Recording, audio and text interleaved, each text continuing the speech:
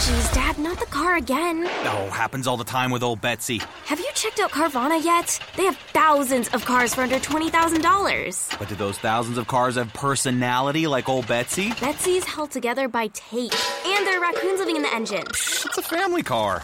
There are flames on the hood? Custom paint job. No, Dad, the car's on fire. How many cars did you say Carvana had? Visit Carvana.com to shop thousands of cars for under $20,000. We'll drive you happy at Carvana. When Arsenal knocks on the door of players, it's a different knock than other clubs. The Different Knock, an Arsenal podcast.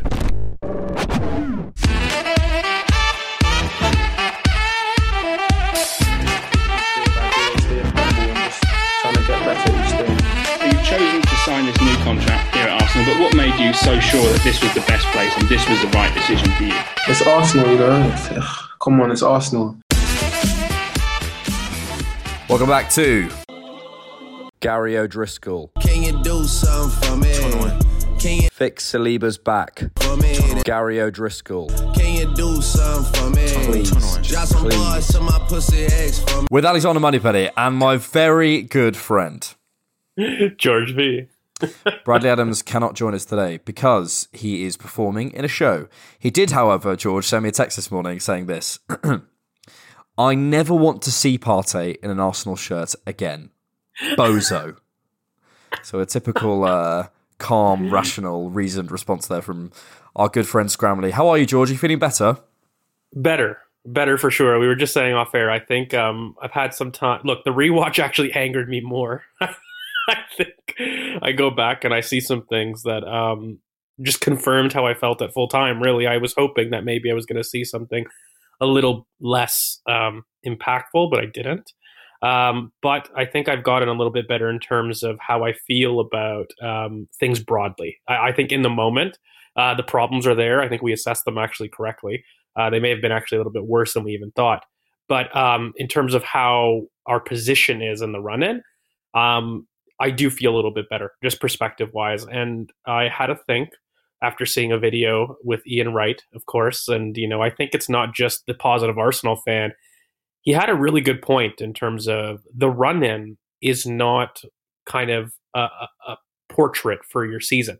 It really is a different animal when you talk about things. And so beyond the problems that we know we can talk about and we'll analyze and we'll do all the tactical stuff, just broadly, the emotion of a run-in separately is very, very different. And actually something that we haven't done for nigh on a decade or more, not even just with these players. So it helped me understand a little, well, not understand, I always knew, but it helped me contextualize how I'm feeling a bit, because sure, there's avoidable things, but we can't knock the fact that this club haven't been there for 10 years. And this is part of a run-in. You know, like, I think we've been debating to be held in these conversations. And when we're here, it seems like no one enjoys it. And that is something I kind of lost sight of, I think, at full time. Yes, I feel similarly, mate. And I think in the emotions of the moment, you're disappointed, of course. I went on Deluded Guna's podcast yesterday and he asked me a question. He said, do you think it would be a failure if Arsenal don't win the title? And somewhere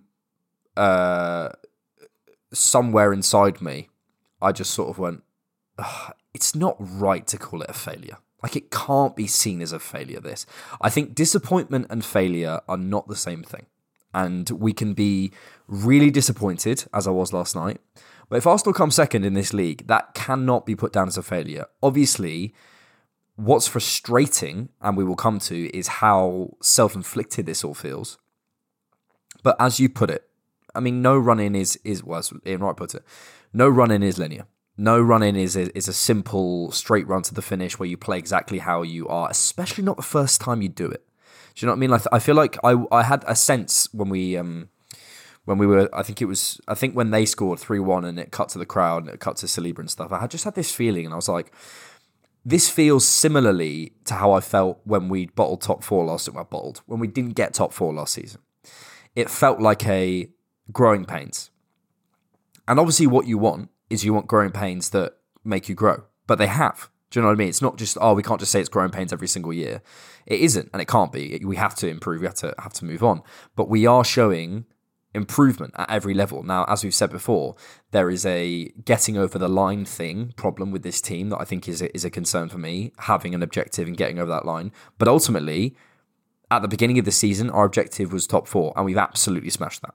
So, we completely smashed it. So maybe we could view that as the getting over the line. I don't know.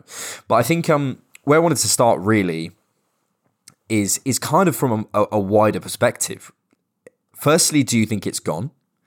And secondly, your thoughts on what I just said, really, because, I think when all is said and done, when we've all calmed down, when we've all got out of the emotion of the game, this has been an extraordinary season. It's far surpassed my expectations, certainly, and I imagine the expectations of most fans. So, though there's things that we can and should talk about and things that we can and should fix, I suppose there's a sense in me, 24 hours later, 12 hours later, whatever it is, that we're on a good path, and now we're out of the emotion of the moment and out of the emotion of that sort of instant reaction, I suppose, that we did on Patreon. Plug. I think I can become a little bit more calm, reasoned, assured, and say, even if we don't win the league, it's not a failure. It's disappointing because from where we were, we had a really good position. I think we could have been 11 points clear going into the ESR had we won our last 3 games, which would have been an amazing position. But that would have been a massive overachievement, as it already is. So, yeah, your thoughts on all that? Yeah, I think, look, last pod I made the analogy of the Detroit Pistons. And anybody that knows kind of that story with the Chicago Bulls beforehand, they overperformed that season where they didn't make it, where they did lose to the Bulls and where they were bullied at the end. And, some might characterize it as failure, quoted or unquote. But, that entire story was immediately after the entire team went to the gym for the entire summer, and they became a different animal, a different beast entirely. And I think that kind of metamorphosis is something that we've already seen this season. The idea of failing top 4, turning into what we would become this season, was something nobody predicted, not even the most optimistic of fans. And the way we've done it too, by the way, has been scintillating, and it's been entertaining, and it's been back to the roots of what we've wanted this Arsenal team for years. And we've done it with results. Like, it wasn't just beautiful football with no end product. It was both. It was consistency. It was beautiful. It was to a man, to a T. It was done the right way. I know people don't want to hear that, but it was. It was done on a shoestring budget comparatively to other teams. It was done with youth in mind. It was done with kind of our own academy graduates at the forefront, bringing us there. All these things are true. I just think when I have a broader perspective kind of this situation, maybe trying to bring it back to the title run-in, let's say, the City performances of late have been what we've been doing all season. That's something that I definitely lost sight of in the moment. I mean, if you're going to praise Manchester City for being perfect, this Arsenal team was perfect for nigh on 6 to 8 months. So, City had their wobble in February. They did. I mean, that's how we managed to create distance, right? We are having our wobble, and we know the impact of the players that we have. We also know that we can't put in Nathan Ake for Ruben Diaz when he's out. That's just a simple fact of the difference between the two. In terms of how I feel about things in our hands, look, I do prescribe to the notion that a lot of the anxiety is that it was self-inflicted, like you say. I think some of the analogy that I'd like to put forward is like a student that has forgot he had a test and had to wake up on maybe an hour or two of review and revision. We knew we could have studied for a week beforehand. We just didn't prepare for it well. And maybe you ended up getting a 60. Fine. It's a disappointing result. It doesn't kill yourself. It's not a pass. It's a pass. It's a pass. It's just there. And look, but it doesn't dictate your final grade, I guess is what I'm getting at. Like, that one test will not dictate your grade. And it's a bad test. Don't get me wrong. You shouldn't then become a 60 student. But it is salvageable. And that's kind of how I view it. The final exam's coming up. It's coming on Wednesday. And I really think that we've got 5 days to prepare. That's simply what it is. And we have 5 days of self-reflection. I think Mikel Arteta has 5 days of self-reflection. And I think this team has 5 days of self-reflection, because there were signs. And when you were talking about it being optimistic, I look, for example, at Ben White, Trossard, Reece Nelson, these are Martinelli. These are players for me, and the last 10 minutes of Odegaard. Like there are signs that team is there, and despite us not preparing the best, on instinct we still do things well when we try to put our best foot forward. So for me, broadly, I still think it is factually in our hands. I know people wanted a big distance because I think, again, it's the PTSD of assuming a loss at City, by the way. I do think that's a huge thing in the back of people's minds. I mean, everybody, despite how positive they felt with Arsenal, the reason they wanted an 11-point gap is because they guaranteed a loss on the back of their line. You know, that kind of was a future forecast. And so they're like, well, if we assume that's going to be a loss, we need the gaps. We need the points in order for me not to feel nervous in the last 5 games. That kind of was the logic for it. Now you don't have it. I do actually prescribe to the notion, I think that the players are going to actually find this helpful, because I've said before in previous pods, it's a different mentality to chase than it is to lead. This team has not known that. And while we're not quite chasing, we are in perspective. We are in terms of the performances between the two teams. And I do think that suits this team better right now. We are not the finished product. We are not able to put on an Ake for Ruben Diaz yet. We maybe need another couple windows to do that. But I do think it suits us to almost basically say win or not, because then there's no debate. If you were to go 2-0 up, there's no conservatism. You need to go full throttle, because as soon as you do, you've had the last 3 games to show you what happens. I mean, there is a certain clarity of thought. And by the way, I think that when you're struggling as a team, you're struggling in life, clarity of thought is what you hold on to get yourself centered again, right? Everybody keeps telling you, be present, be moment. You know, I think there is a bit of complacency that comes in from the team thinking, I'm 2-0 up, I've done my job. And that's all we needed to do. So there is going to be a bit of, well, you're not afforded to do that, guys. You got to go out and you got to take it. And I'm excited for that. I'm excited for the challenge. And I agree with you. It's not failure. To me, failure, and I think people it gets driven in semantics, right? There's a lot of rivals and other people that want us to fail, and they want us to admit that this team is a failure. But I cannot agree to that notion when they have outperformed every single metric that everybody placed on them at the beginning of the season. Is it a disappointment, like you said? Absolutely. It's like getting a 60 on a test in a course that you expected to do well in. No doubt. But you didn't expect to maybe, I don't know, get an A+. We were in a position to, so obviously that test is going to hurt. But I just don't see it as over. I don't agree to that notion. I do think if we don't change, I will caveat, by the way, and we'll probably get into the little specifics. If we play how we've played in the last 3 games, and you could tell me in my crystal ball, George, this is the lineup, and this is likely the players you're working with, I will tell you, Alex, I'm not confident in us doing the title. But is there a chance to change it? Of course there is. Of course there is. Mm-hmm. I'm just not confident of it happening. You ready for this? So, I think I'd like to offer my own analogy. We're Carlos Alcaraz, to use a football term, but also the tennis player Carlos Alcaraz. And we've managed to find ourselves from 10th seed in the world, whatever it is, in a situation where we're in a final with Novak Djokovic. If we lose that final, yes, it's disappointing because we got to a final and you don't know how often it's going to be. Yeah, you've got Roger, you've got Rafa, you've got all these players, Medvedev, like all these guys who, yes, could get into a final conceivably and will be back next season. But we're here now and this is our opportunity. If we do it, that's incredible. If we don't, we take so much from this experience, so much, and it's not a failure.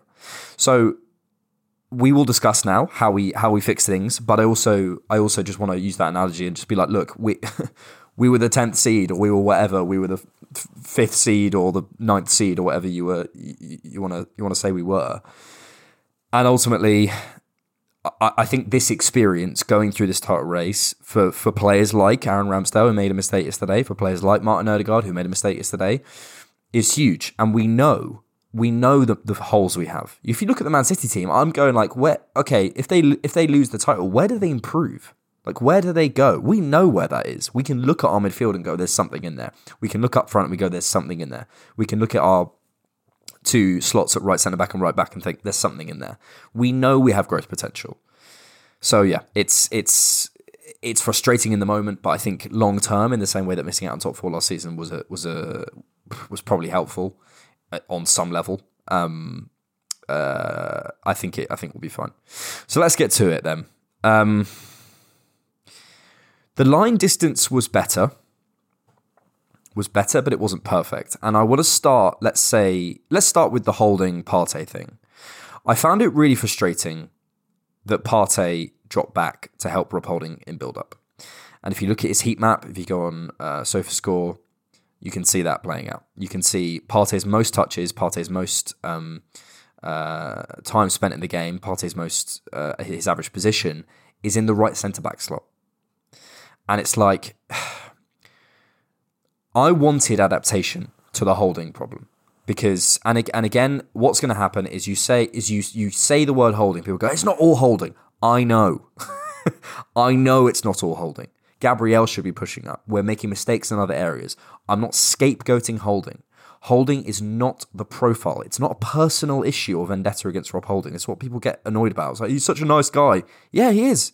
If I had to pick one person to be my housemate, I'd probably pick Rob Holding. But if I have to pick someone to lead a line in a title race, I'm not picking Rob Holding. I'm sorry. Like, it's not a personal issue. So it frustrates me that the adaptation, whether it was instruction or whether it was Partey doing it, was Partey dropping back and assisting Rob Holding in build-up and being almost the third centre-back. I think what that does is create massive spaces between the lines, and it also creates lack of options ahead of the ball for Rob Holding and for Ben White, and for the other defenders as well. So how did you see that? What adaptation would you have gone with? And how do we fix it? Look, I will say Xhaka is a big miss to this equation of the role.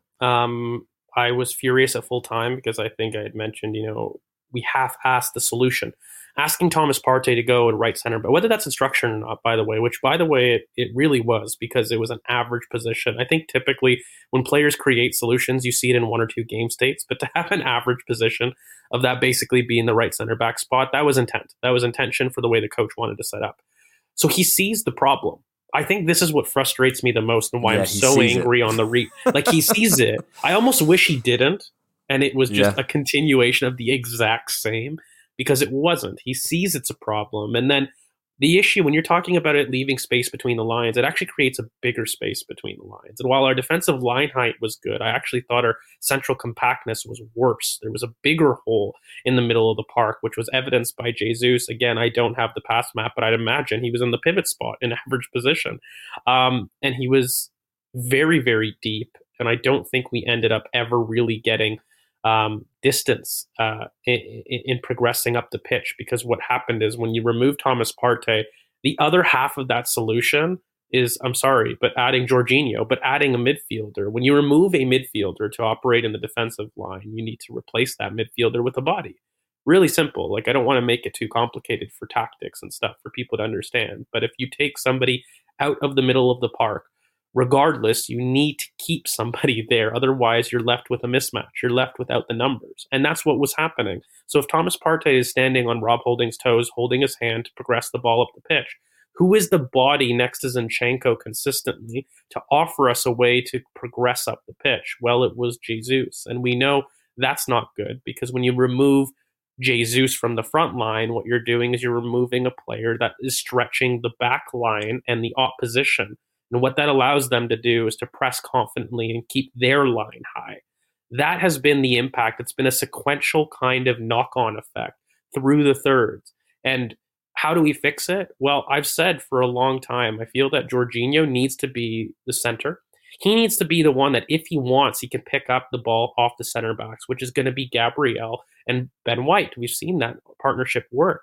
But then he's flanked by Thomas Partey, who is a right back, in quotes or air quotes, but he performs the Zinchenko role. And we all know that Zinchenko's not a left back. He is somebody that offers himself as kind of a secondary controller in the middle of the park. And Thomas Partey would do that. He would be in the middle of the park. This notion that him being a right back, quote in air quote, doesn't mean he's not in the middle is ludicrous. I mean, we do this with Zinchenko. So he would be in the middle of the park. He would just be beside Jorginho, and I would have Granit Xhaka deeper. We saw it as a slight tweak in the substitute in the game before at West Ham when Xhaka went to the left back spot. I would do that again. And yes, it does unfortunately mean taking out Zinchenko, because I don't think that we should have Zinchenko and Jorginho next to each other. I think that is an issue. It's an issue of balance. If your team is unstable, you need to stabilize it. And how do you stabilize it? You need to create a platform for there not to be big distances. And I do think that while you will lose attacking fluidity with this change and having a Kieran Tierney as your high and wide left back in the wide position, what you do at least is you may make yourself more predictable in attack, but you absolutely kill the huge between the line gap, which City would exploit ruthlessly. You add another player there, stopping their ability to go up through the middle of the pitch. And at worst, if you have a breakdown, you have it wide. Why is that beneficial? Well, for me as a coach, that means that there's more distance to goal, really simply. If you lose the ball in the middle of the park, you have a shorter distance to goal. You have more angles, by the way. Being in the center of the pitch means you can access both the left and the right. But inherently, if you give up the pitch, what happens is you end up having one side of the pitch with the byline. So you use that as an extra defender. So if you do end up having a transition that is wide, whether it's left or whether it's right, that is much more beneficial, because then you're able to kind of crash in one area. That's kind of the big solution I would have. Then up top, look, I think Jesus, you can't drop him, but he was poor yesterday, like really poor. And it wasn't just the goals that he missed. It was really poor in terms of his connecting and his touch. It was really, really emotional. There's a part of me that is looking at Trossard and thinking, this is so harsh. Every time he's on the pitch, he connects us. And there is a part of me that is looking at Martinelli and saying, you cannot drop him. And we know the partnership between a Kieran Tierney and a Martinelli. It's not great. As much as I love both players, there's a reason both are big space runners. There's a part of me that wants him to be a little bit more through the middle. And there's a part of me that wants Trossard to connect in that left half space. I feel that that is a symmetry of a pod. And of course, you have fluidity. You can have these two interchange no matter what. But I feel as though having Trossard as one of the connectors, we need efficiency in the front line, something that's missing right now. No one is able to really take control of the ball and hold it. So that's another issue. And he's, for me, a big part of that solution. Another one could be Reece Nelson. If you don't love Trossard, I don't know why you wouldn't, but that is another player. It makes no shock to me that I found him, quite good in this game. He's a connector. He's somebody that doesn't lose the ball. He's somebody that takes care of it, and he makes the right decision. So I do think you could have him in the squad if you didn't want Trossard. But my first gut instinct is having that back line where Jorginho, which again, you're going to be scared of his transition, but you already are with Rob Holding, by the way. I've never understood this logic where people are like, what about Jorginho off the ball? And I'm like, what about Rob Holding off the ball and on the ball? Like, it's an issue. At least with this problem, you solve the in-possession buildup. This is the biggest thing for me. And you can have a high line. That's another thing. Even though Jorginho is susceptible, you've got athletes that are surrounding him, by the way, a four-way athlete pod. In Granit Xhaka, who's going to have the second ball. Thomas Partey is going to run for him. And behind him, you've got Big Gabriel and Ben White, who, again, if there's a breakdown, which there could be, it's not perfect. I'm fully aware that Jorginho could get turned in the middle of the park. I at least surround him with athletes that can crash there. What's happening right now is when we have a turnover with Rob Holding, there's no one near him that is able to stop that distance. There's no one able to stop the distance in the middle of the park. We've got Jesus dropping deep, and the team is disconnected. I think you shared your passing networks on Twitter, and it just shows how stretched we were. I think in my system here, I'm shortening the distances in the middle of the park, fundamentally. That's the first thing. I'm squeezing the pitch again, and I'm allowing us to keep as high a line as possible with having Partey, basically Ben White, Gabriel, our best sprinters, deeper, because right now the transitions are killing us, and I think that's the best way forward. But look, another option that I have been very amenable to is a simple Kiwior switch with Rob Holding. And the only difference I would have is we build in our typical 3-2 that we have done, but I would have kind of Kiwior as the right center back in place of Rob Holding. I wouldn't have him left center back. And the one reason I have is because he's a very fluid turner of the ball. He has a lot of angles, and no matter what, having two left-footed center backs is going to impact your angles, right? And so for me, you put the player that is more open to his right-hand side on the right than the left. And Gabriel, he has an unorthodox gait. We've worked a lot on it. He's improved quite a bit with it. But Kiwior himself, just naturally, on the half turn, he's excellent. He has an entire season's worth of DM sample, so he knows the ball to play. He knows to step out. He's not uncomfortable in midfield. I think despite Gabriel taking a lot of onus and stepping in the midfield, there are times that, he doesn't like receiving there. He only likes charging into it. So I do think that, Kiwior is probably a little bit more amenable to that kind of distribution role. And he does have a big passing range. Kiwior is probably the most accurate long ball passer in the squad in terms of his technique. So that is another solution. If you want to keep the Zinchenko system intact, let's say, and you want to keep those dynamics, I think Kiwior is the next change that I really want to see. And again, Kiwior is not slow, so we're not going to be worried in a high line. You're going to have another athlete there that is arguably the fastest in the squad. He broke the record. So I mean, it does make sense to me. But I do think that one of those two solutions we need to see if you want to have success against City. Yep, there's a lot in there. And I think both of those solutions are certainly viable.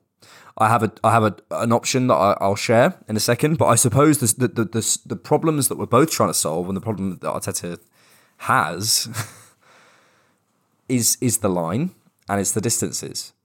That's the problem. It's the central compactness, it's the distances, and it's the line. And however you go about solving that, I don't see Rob Holding being an answer in there. So, and that's, again, I want to emphasize, I'm not coming at Rob Holding. If we were in a back five trying to see out a game, I don't want anyone else on the pitch. I want Rob Holding. That's the guy. That's the profile. Great. But you're just thinking about profiles, and I'm going, okay, how do we solve this issue? Because that is systemically, that is the problem that we're having. That is the issue. And it's happening because the line's dropping back, because we're having to adapt, because there's a lack of central progression, because there's a lack of any kind of progression. So for me, it's an issue. I have a different option, which doesn't involve Kiwior, and I think involves 11 players who Arteta trusts, because I think part of it is Arteta feeling like he's going to throw, I mean, again, assuming Saliba isn't going to play. I think a part of it is Arteta not wanting to throw in a Real Walters or a Kiwior at this stage of the season, which I think is really admirable. In the same way, you look at the way he dealt with Saliba. Saliba was probably better than the players we were playing last season, but he didn't want to put him too much in the spotlight. I think, and I really rate Arteta for that, especially as a young manager, because I think he could rush people. But at some point, I do think, mate, it's fine. This guy's 22, 23. He's not a child. If he has a poor game and literally can't recover, he absolutely fucks it and has the worst game of his life, then that tells me mentally that's a concern. If you literally cannot recover from a single football game where you made a mistake, that's a concern for me. I think it's different for a goalkeeper, like a Karius situation, because that's kind of defining. But I don't think if Kiwior had a bit of a poor game, which realistically, physically, he won't because of his physical capacity, and gave away a penalty or something. Okay, people. I think that's really important, though. I don't think that's just worth skipping over. Even if he had a poor game on the ball, and we're already seeing that out of possession, the benefit he has of just making us have a high line means we can press again. It automatically means the press becomes a chance creation method. So whatever you lose in build up, you gain in returning back the press. Yeah. So I think that's the thing. So I would play Kiwior and just keep it as it is. But if I'm Mikel, I wonder if he could do this. 5 lanes of attack. I've literally got it here. Let's see if I can share my screen actually to you, because then you can you see that? Yep. So we've got the five lanes. I'll try and describe it to the audience. 5 lanes in attack. Martinelli, Jesus slightly shifts over, or could come centrally, or you stick Trossard in. Basically, Jesus and Trossard can interchange. Obviously, we're interchanging anyway. Either you have Trossard as your centre forward and Jesus to the left, or you have Jesus as your centre forward and Trossard to the left, or Trossard on the right and Jesus in the middle one. Whatever you want. I mean, it's up to Mikel, but I think this might work. Saka, Martinelli holding width as always. Ødegaard in the same situation. Partey, Xhaka, Gabriel, Zinchenko, and White. So you essentially, in possession, you have your 5 lanes because you have Martinelli and Saka holding width. You have Ødegaard joining the attack as the 5th attacker, and then you have Trossard and Jesus. You have Xhaka, Partey, Zinchenko, Gabriel, and White as the 5 players behind. Compactness. Xhaka can get out to the wide areas. Zinchenko's got the progression, and Gabriel's your central centre back, and White's in his normal place. Out of possession, I would drop Saka back into the right wing back slot in a 4. If let's say we're playing our 4-4-2 block out of possession, we've got Zinchenko on the left, Gabriel, White, and Saka as our 4 in the back. Got Martinelli, Xhaka, Partey, Trossard on the right. Ødegaard is always leading the press with Jesus up front. Now I know in a kind of Sky Sports world that is, wait, so you're playing Saka at right back? That's ridiculous. No. What we might lose a bit, we have to lose something. Right? What we might lose is Saka holding width in the transition when we're transitioning forward and him being an outball. But for me, Trossard can replace that on the right-hand side, and he's got the receiving option and he's got the receiving ability. Saka has the athleticism, he has the tackling technique. Did you watch him in the box last night? Like he just glided over and took the ball off. I can't remember who it was, but it was an amazing little tackle. He's played in that position before. I appreciate we lose something, but because we have an extra attack on the pitch in Trossard, and we have a sort of free roll for him, I think that could work. Look, that might be torn apart by someone, and someone might think that's an absolute ridiculous suggestion. Okay, maybe it is. I think it works, but whatever. We're also moving White over a little bit out of possession, certainly into the centre. I think he's comfortable there. He's played there last season, but anyway, I think it ultimately puts a lot of players in positions that they're comfortable in, and also keeps a lot of experienced players on the pitch. But whatever Mikel does to round this off, we cannot play with the line that we played with at West Ham. We cannot play with someone adapting to Rob Holding in the same way that Partey did last night against Man City. We have to do something. And maybe we should move this forward so it doesn't just become completely us sort of giving our thoughts on how we'd fix it. It does concern me if Mikel doesn't do anything. And again, when I think I said this last time, when I see the lineup, if I see Holding, I'm like, okay, I'm very skeptical, but I'm open and willing to see what the difference is. But if we're seeing the same adaptation again, do you think that says anything about Mikel? Because for me, it's like, why? Can't you see the issue? I mean, he can. He put Partey right. Well, yeah, but he won't change it. But he won't change it. Look, I will do the devil's advocate. I hate doing this because I don't agree with Mikel. But I will do the devil's advocate. And the devil's advocate is I want to hang my players with enough rope that it becomes indisputable. Is that at the cost of points? Yes. Is it at the cost of potential mentality? That's kind of the drawback that a coach makes. When you look at the Arsene Wenger philosophy of never making a change, the reason was he wanted his players to find the solution and they become better players for it. Is that at the expense of team success? Potentially. But it's at the progress of individual success. So I think the coaching philosophy is by making the players create their own solutions instead of you telling them, you actually give them more power because it becomes intrinsic. It doesn't become a playbook that they have to do. And then when they are in those suggestions, they're going through the pages, what do I have to do back in the situation from training? That's the coaching support for it. Look, I'm kind of with you. I don't think that Rob Holding could be there. Just a quick tweak in your system. I probably would have Jesus as the wing option and throw Trossard in the middle for there, if you want to keep the personnel there, just for the pure fact, we need the width. And I think Trossard is a close combination player. While he can do it, we saw that he's not very effective when it's touchline, let's say on the right wing there. So for me, just switch those two players. And then you've got basically Trossard receiving in areas where there's people. And Jesus is an excellent wide right winger. And, he could attack the box in the same way. So I think you can make that system work just by a quick switch. But again, like you say, I think you give up something no matter what system you do. If you're in the Kiwior system, let's say, you give up the potential kind of angle to the right, let's call it. We don't know how he'll fare. I think he'll be okay. But in possession, there's a question mark. You give up the build-up, but you gain the press and the high line. In my solution, you give up the potential to be transitioned centrally, but you've got a lot of athletes there, and you do become more predictable in attack. We won't see fluidity, and we will have to return to kind of the high and wide left back option, which did give us success, but it was limited.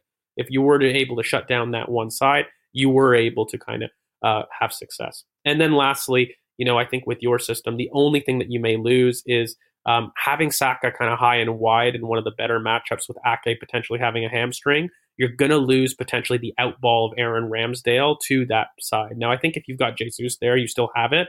And the only maybe con to that system could actually ironically be centrally, and that's really between Partey and Ben White in understanding that distance, because there is space there.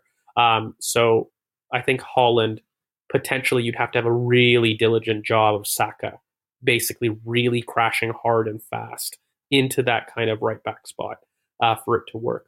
But like you said, there are pros and there are cons to both ways. The one thing that I do know, the amount of cons of keeping Rob Holding in the team has already shown itself to be a huge hindrance to our ability to play. And the one thing that I don't want to see is our line deep. I don't think that giving City impetus is smart. I don't want to see gaps in the middle of the park. I think regardless, I don't care if you've packed the middle. I don't want to see holes there anymore, because I'm very convinced that we need to cut the space that Haaland can run into. If you cut the supply line, then you have a chance of stopping him. I think if you focus on a 1v1 battle, we're never going to win that. We don't have our best defender who has the best controlled aggression in Saliba. He was the perfect defender. I don't even think Gabriel for me is somebody that I would love against Haaland. I would love a Saliba type. And that's just because I think stylistically they match up the best. But if we don't have that, then for me, the biggest thing is he's always going to have the threat of the channel ball. Let's just accept it, and I'm fine with that as a coach. But I look a little bit ahead of the pitch. If City are going to struggle to give him the ball, then he'll be ineffective. And that for me is kind of my focus. So regardless of that, I hope that's the case. I do think, by the way, Kiwior against a Haaland is going to be an issue in a sense. I think athletically they're okay, but Kiwior does have a tendency to jump in. He still is raw. He still needs to understand when to go and when not to go. And against Haaland, that could be deadly. I'm fully aware of that. But I think, again, the one thing that we're both saying right now is we're tired of the gap in the middle of the park. Yeah. Really simply. Yeah. And that's the thing. It's like whatever you, listeners, whatever you think the solution is, whatever anyone thinks the solution is, we can't play the same way. So yeah, look, let's go to the break. We'll come back. I've got some questions and all sorts of stuff, all sorts of fun. We'll see you after this. News and views. Welcome back to News and Views, where we give you all the news and all your views, but mostly ours. Thank you to those of you who are in the Different Knock Members Club. Join at patreon.com/DiffKnock and get access to ad-free versions of all of our content, including main and bonus podcasts, instant reactions, the rewatch, and bonus video content for just £3 a month. And for one-time support, head to buymeacoffee.com/DiffKnock, where you can buy us a coffee. That's it. The links are in the show description. We've had a question from Callum Sav, who says, Fabio Vieira. This guy just isn't up to the standards at the minute. Offered absolutely nothing again and wasted countless opportunities around the box. I wouldn't go... I mean, I've just realised Callum has full-time Fabio Vieira hater in his bio, so maybe we can take that with a pinch of salt. But I wrote down last night, George, I wrote down Fabio Vieira identity crisis. I feel as though we don't know what this guy is, and we don't quite know how to use him in this team yet. I feel as though we know in the final third he can be really, really dangerous in terms of a final action. We know he's got really tidy technique. We know he has some really, really strong qualities, strong receiving, strong passing abilities for this team, could really work. But I think at the moment, when he's in alongside Ødegaard, he's too similar in terms of how he wants to play, in terms of how he wants to receive, in terms of the positions he wants to pick up. He doesn't drop as much, but in the final third, I feel they're kind of getting each other's way a little bit for me. I also feel when we do have Xhaka and we have that second ball ability and we have that physical presence, we gain so much that Vieira kind of loses. So we're always kind of watching him against what Xhaka brings to the team and the progression as well. I just don't quite know. Other than if Ødegaard was out, I think Fabio Vieira is our perfect guy. But then I'm looking out on the right hand side and I'm going, well, he's not going to get in over Saka, because I don't see his like defender rolling ability. I don't think he's as good receiving in the air. I don't think he's as strong. I don't think he's got that progression quality in terms of carries. So I end up thinking, where are you? What are you? And how do we use you? Well, look, everybody knows and listeners know this is a boy that I love. I know very intimately, almost. I've followed his career for years. Nice. Yeah. Took him out on a date even. What it is I'll be honest, mate, it comes down to not understanding who he is. And having him in the left center mid position, you overlook the duty of second balls that you need to do in that role. Like when we talk about Granit Xhaka, we constantly underestimate his impact on how he's able to kind of rover around and kill transitions because he competes for second balls and keeps us up the pitch. I'm sorry, that's not Fabio Vieira. It never will be Fabio Vieira. Is he somebody that is going to put himself about? Sure. Here, I'll even use the Martin Ødegaard example. When we look at Martin Ødegaard, I wouldn't say he's a hoover of second balls. I think he's active in the press. I think he meets his marker with a lot of impetus. Do I think he causes turnovers? Not necessarily. He does his job to force the ball to a particular area, but he's not a dual winner. I wouldn't call him a dual winner. His big superpower is making sure that we kind of force the ball to areas that the opposition don't want to be in, and that's fine. But Fabio Vieira is of a similar ilk. He won't go in there and steal the ball off you. And when you have a left footer in that position, by the way, you immediately kill his angles. And Fabio Vieira in the left half space was a very different player to the right half space. They're just very much in the same way that, players have instincts and preferences. And when he opens up, by the way, he opens up to the byline. When he opens up on the right, he opens up to the entirety of the pitch. That is a huge difference when you're talking about kind of what you can do with the ball in possession. Another thing is, in that role, it is a running role. It is not an in-possession role. Fabio Vieira is an in-possession player. When you look at what Granit Xhaka is doing, he's not somebody that is making multitude of passes, getting on the ball. He is stretching center backs with his runs. He's interchanging with the left wing. It is an off-the-ball runner. It is a Joe Willock role for a Bernardo Silva player. And that is never going to work. If you ask Bernardo Silva to do that role, I mean, he'll try his best, but it's not going to get the best out of him. And so for me, it's again about not understanding the type of player that we have. He is more of a final action player than he is even a build-up. When you talk about him replacing Martin Ødegaard, I think even then they're actually different playmakers. Fabio Vieira is definitely going to be somebody that's going to turn, receive, open up, and play the final ball. And he needs the freedom to be able to do that. He can't be responsible for coming deep. And so you almost need him to kind of be on the right-hand side, but almost be a final action player. That's where he's best. So right now, I don't think he needs a loan. I don't agree with that stuff. I just don't think that he's being used in a role that suits. It's like asking Kieran Tierney to invert. There's moments where he's going to do well. But if you're asking him to be an inverted fullback, full stop, period, end of story, that's not great. If you ask Zinchenko to be a traditional high and wide fullback, he's going to struggle. There's going to be moments where he produces a bit of magic, but you're not going to maximize that player. And that is what was happening to me with Fabio Vieira. It was the wrong choice. Emile Smith-Rowe was absolutely the better choice if you had to, and you had no Granit Xhaka. Trossard was the even better choice than the two of them. And I don't understand why he wasn't on the pitch. Even from an off-the-ball perspective, by the way, Trossard is a much better duel winner than all three, that we've talked about in Odegaard, Vieira, and Emile Smith-Rowe. He is somebody that even in the press is very diligent, huge stamina. He is somebody that could come deeper, by the way. And I would ask you a question, mate.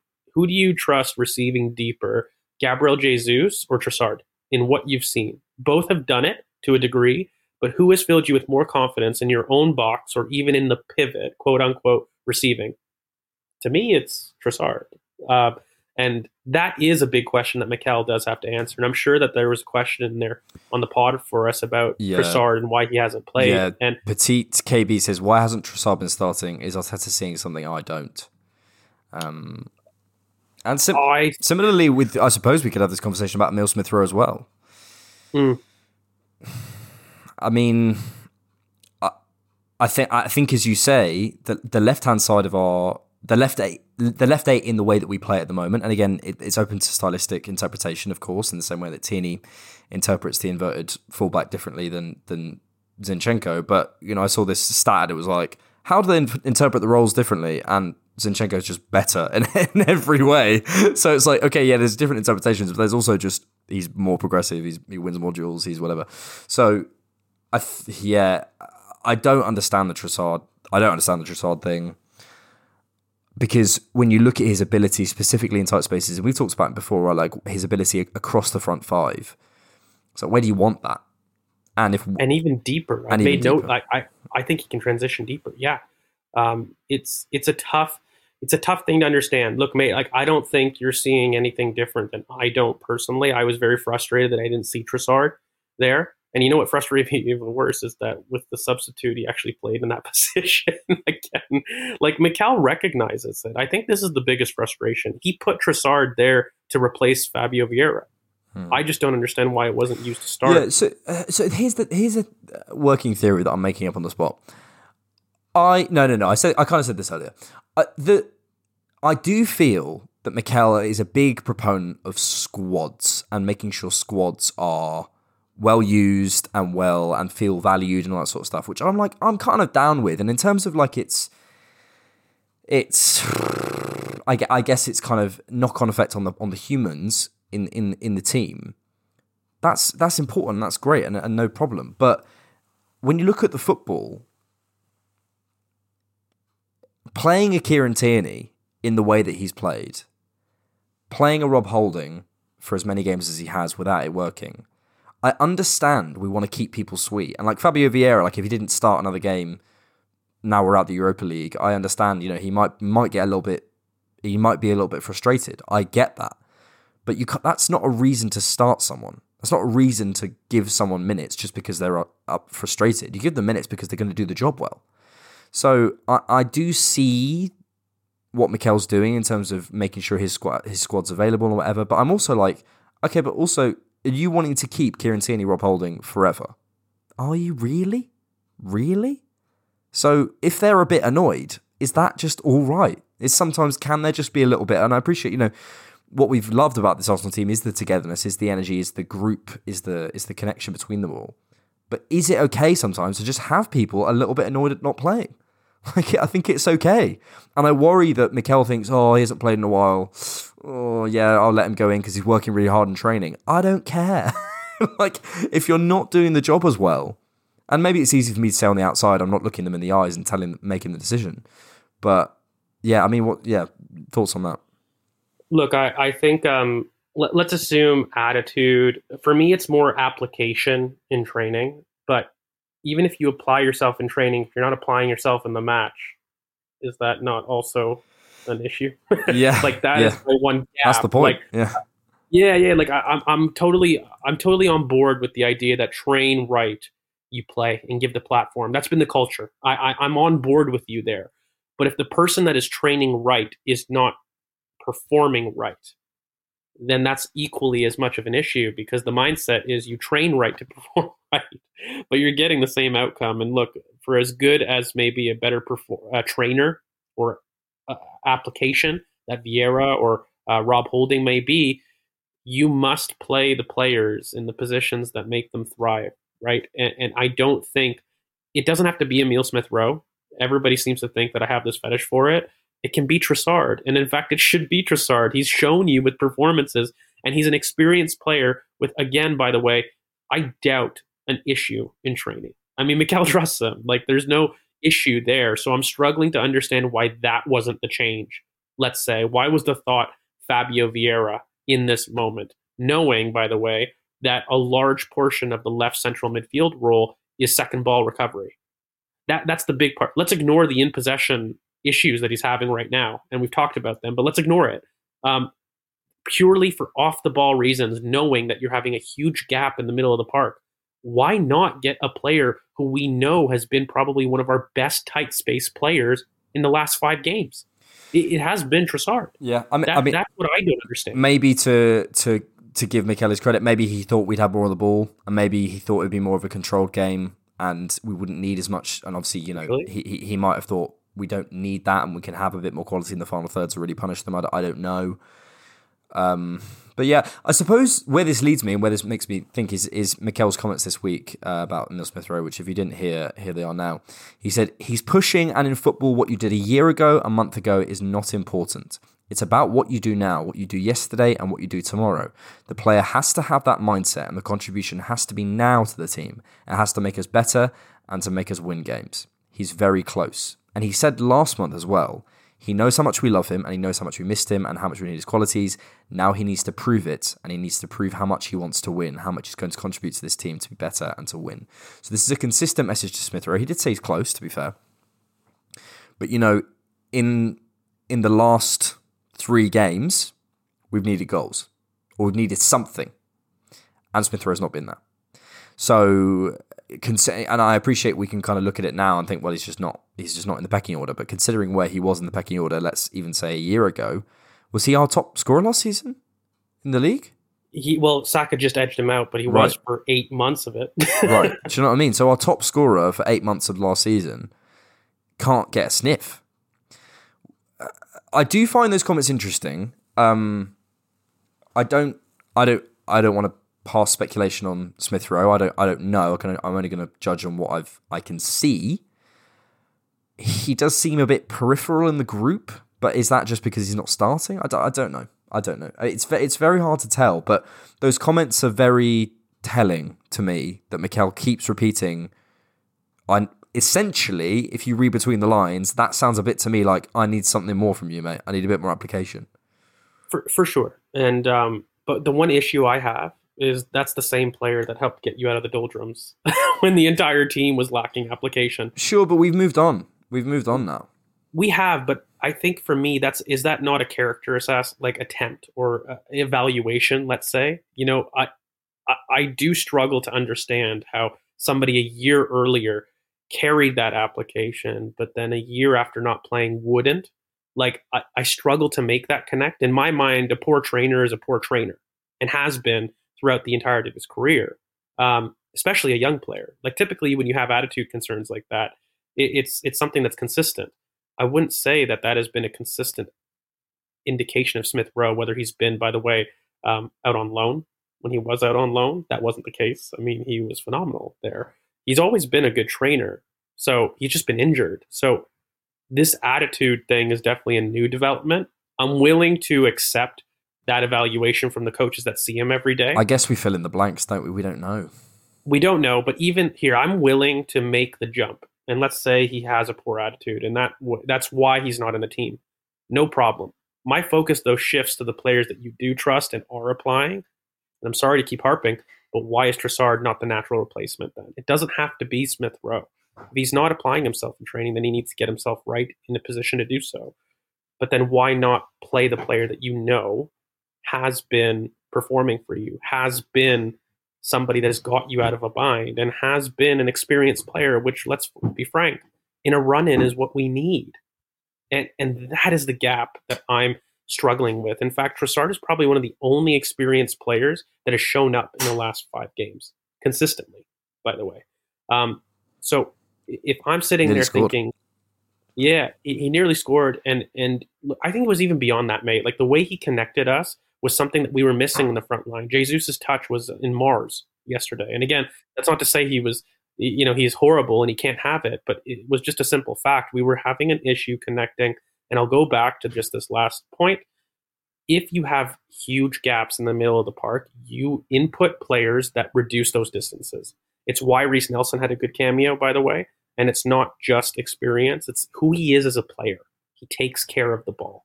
And I think he doesn't just take care of the ball, but he's able to have a little bit of physicality. Did you see that run that he did in the last minute to really nudge off? That is something I don't see Fabio Vieira doing. It was never his game to do that, for example.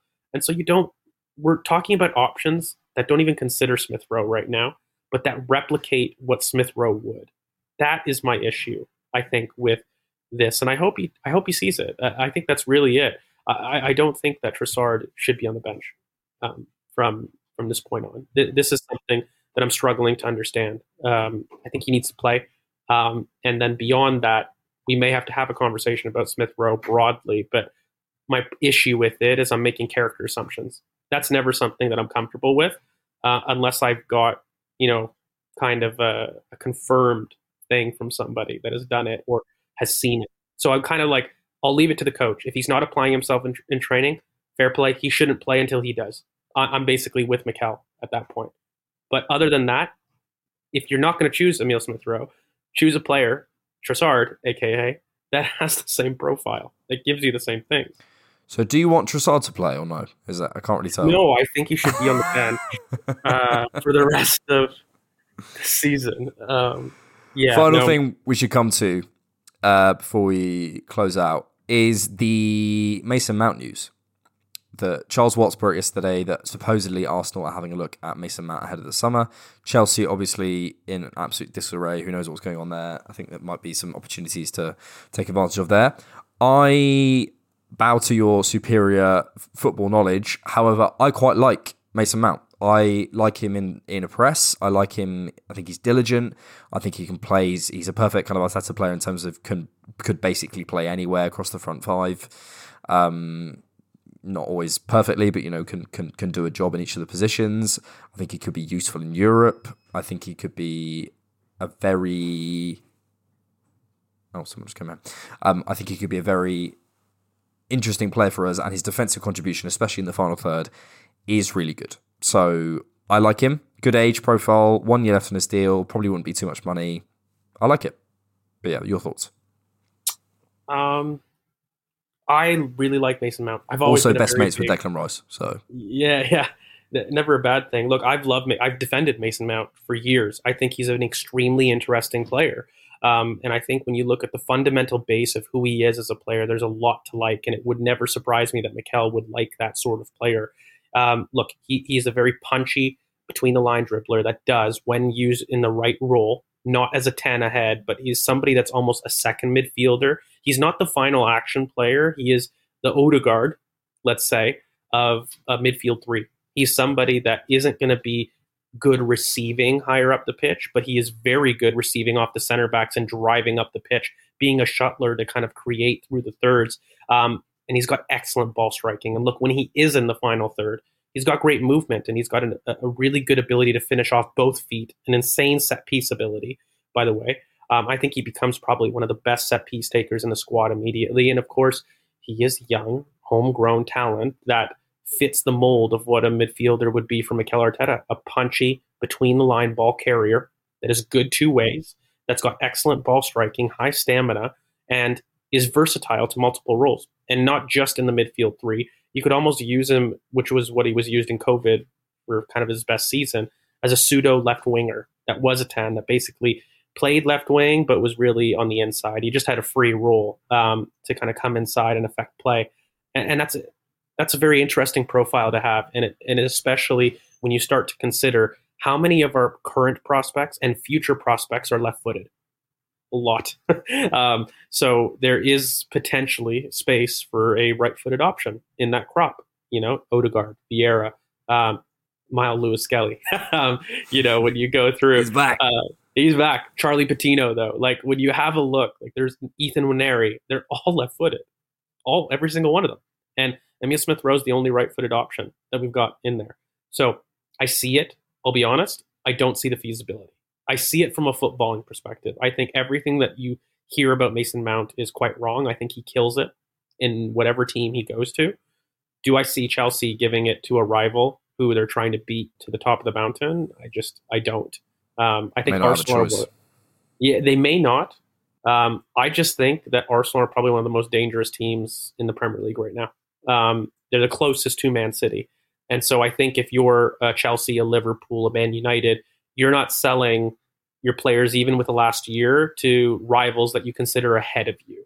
You may do it to rivals that are equal to you or lower to you, but you never kind of give players above you. That's always been something that I think teams don't do. So I just struggle feasibility-wise. But if you ask me in isolation, George, do you like Mason Mount?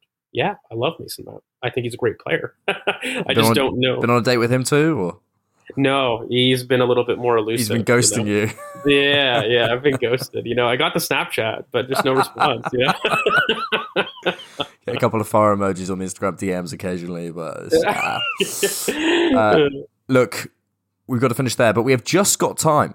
Just. For a little bit of Arsenal trivia. Last time out, I asked you about Marouane Chamakh and asked you to name the 5 clubs that Chamakh played for in his senior professional career. Oh, God. Arsenal. We know one of them. Got that. He played for Palace. He did play for Palace. And, in France, who did he play for? Oh, God. I want to say Bordeaux. Yep, bang on. Okay. 2 more. 2 more. Shoot.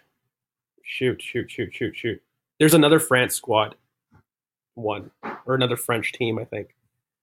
Oh, God. And I can't say Morocco and do international, right? You can't say Morocco. Clubs, not countries. Bloody hell. You want a clue? Okay, you know what? There's definitely... Did he play for Cardiff at the end? He played for Cardiff. There's one more. We played them in our last 3 games. I said Palace, right? You said Palace. Our last 3 games. He didn't play for Southampton. Was it West Ham? West Ham. Was it actually? I'll give you 4.5 out of 5 because I helped you with that one, but it was West Ham. Wow. He played Bordeaux, Arsenal, West Ham, Palace, Cardiff. That is unbelievable ball knowledge. Incredible. I'll be asking for a theme in just a second, so I have a think. The theme for this week was Hard Men of Arsenal. And there's not really many to choose from, but I suppose Martin Keown could be classed as one. So, Martin Keown, Hard Men of Arsenal. How many appearances did Martin Keown make for Arsenal? Was it 310, 410, or 510? How many appearances did Martin Keown make for Arsenal? 310, 410, or 510? And a theme, please, George. Theme is going to be redemption stories in the thing of attitude for Arsenal. So who redemption. Is a bad boy turned good? Bad boy turned good. Oh, I love it. Bad boys. What you gonna do? We all love a bad boy. Bad boys for Arsenal. Thinking Chesney in the showers, mate. Yeah. You ever dated Chesney, or? I think he's much older. He's too older for me. He's ghosting you too. I go younger in very big traditional senses, of course. I go Marco Skelly, I mean. Yeah.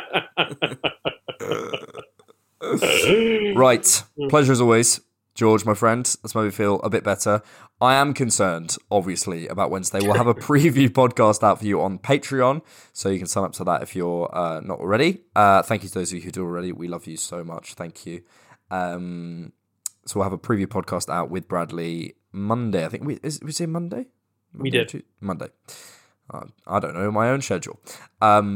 Monday, and we'll be discussing all things City then. So we'll leave it there. Thanks so much for listening. Keep it different, Knock, and we will see you later. Peace, everyone.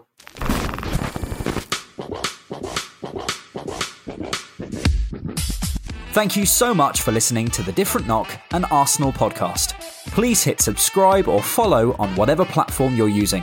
If you'd like to support the Different Knock, you can find us on Patreon and buymeacoffee.com. We're on all social media at DiffKnock. Thanks.